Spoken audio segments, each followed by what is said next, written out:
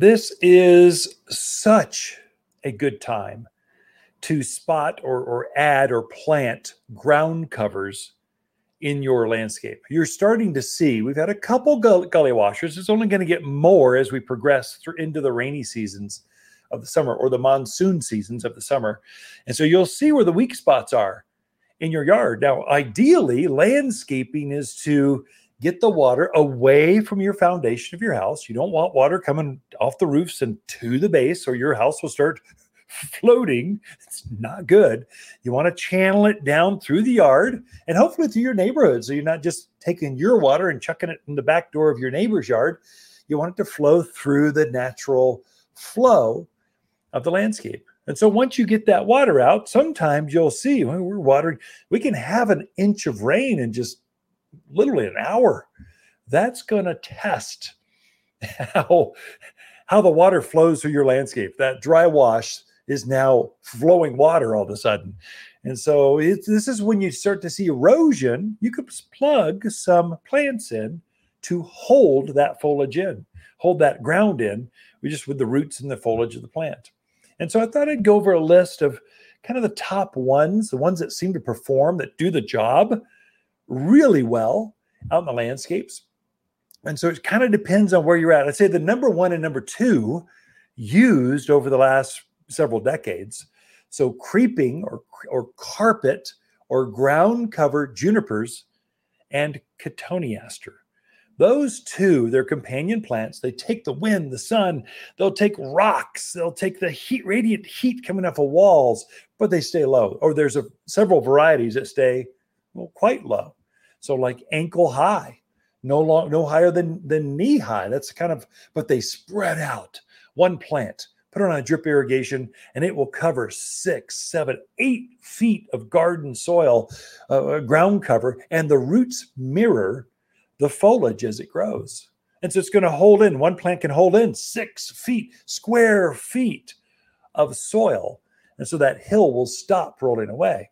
Now, we do use some riprap with stacked rocks, basically. In the industry, we call those ankle busters, but basically potato-sized rocks or bigger. We kind of hold in a hillside. Maybe we'll put fabric underneath.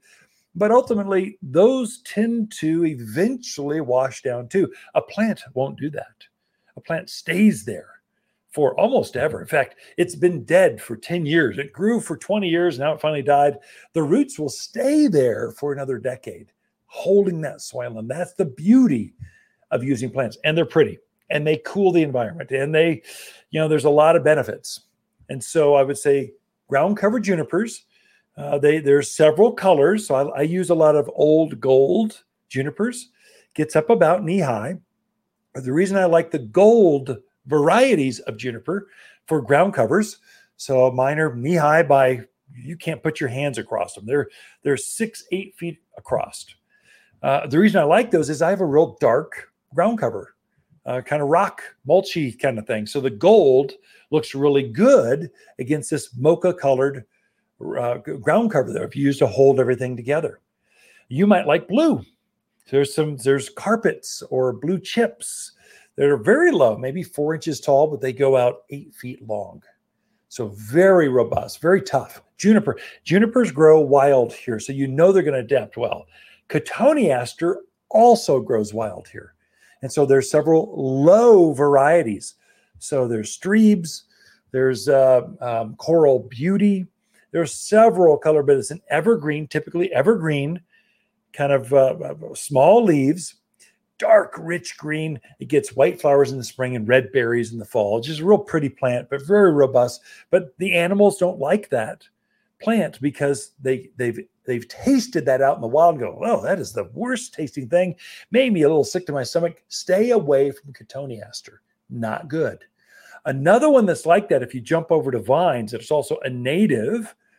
You just need to plant it once and know it's going to grow for years to come. Virginia creeper. Now, Virginia creeper is a vine, and it's most famous for growing up fences, and it turns this bright, bright red in the fall. That's when we sell most of them. But really, where it grows wild out in the forest is a ground cover. It's going to grow underneath the oaks and the junipers, and it just grows wild out there. And the animals know don't mess with Virginia creeper. It doesn't taste good. And so they'll allow it just to creep and crawl in between the rocks over the hills, keeping things in place. And as Virginia creeper creeps and then touches the ground, it will root out again. So you don't get just one, you get this mat of pretty vines. It's got these 5 leaves to it. Another one that's sort of like that, if you've got that back patio and you got the developer cut into the hill and you've got this stark wall going straight up. One that's related to Virginia creeper that's very similar is called Boston ivy. Boston ivy, it's cousins. They're the same as Virginia creeper, but instead of 5 node leaves, it's got 3. They turn red in the fall, but the beauty of Boston ivy is it self-clings. So if you get that stark, just straight up wall, I've seen so many homes, you can plant one of those at the base and it will turn into this 8 foot high by 6 foot wide, just matted green, beautiful wall. So you turned this negative, which stark wall going up or hill into a positive. It's this green, lush, secret garden. So but great at holding in the hillside. This is when you see erosion. This is when you see your French drains. This is when you give a workout to those dry washes. You're going to test the limits of those. And sometimes they'll fail and you see the wash. You'll see where water's taking away the landscape. Plant plants there. They will hold the plants. They'll hold things in. I guess the number one, especially the Midwest folks, they love their grasses. Grasses are their root structure is very much like a palm tree. It's very fibrous, very rooty, very massive root structure. So they don't go out far, but they're very fibrous. And so they're really notorious for holding in hillsides. And so that's the biggest one is pampas grass. This is a grass that gets up easily head high with the plumes that kind of hover above that. So it's a bit large for a lot of landscapes. So there's some shorter ones. The native one that goes out in the valley, so Prescott Valley, down towards the Verdes, all the way up towards Chino Valley, Paulden. There's a green grass. It gets up about hip high. It almost looks like a giant yucca, but it's got a white flower on it right now. It's called bear grass, like bears.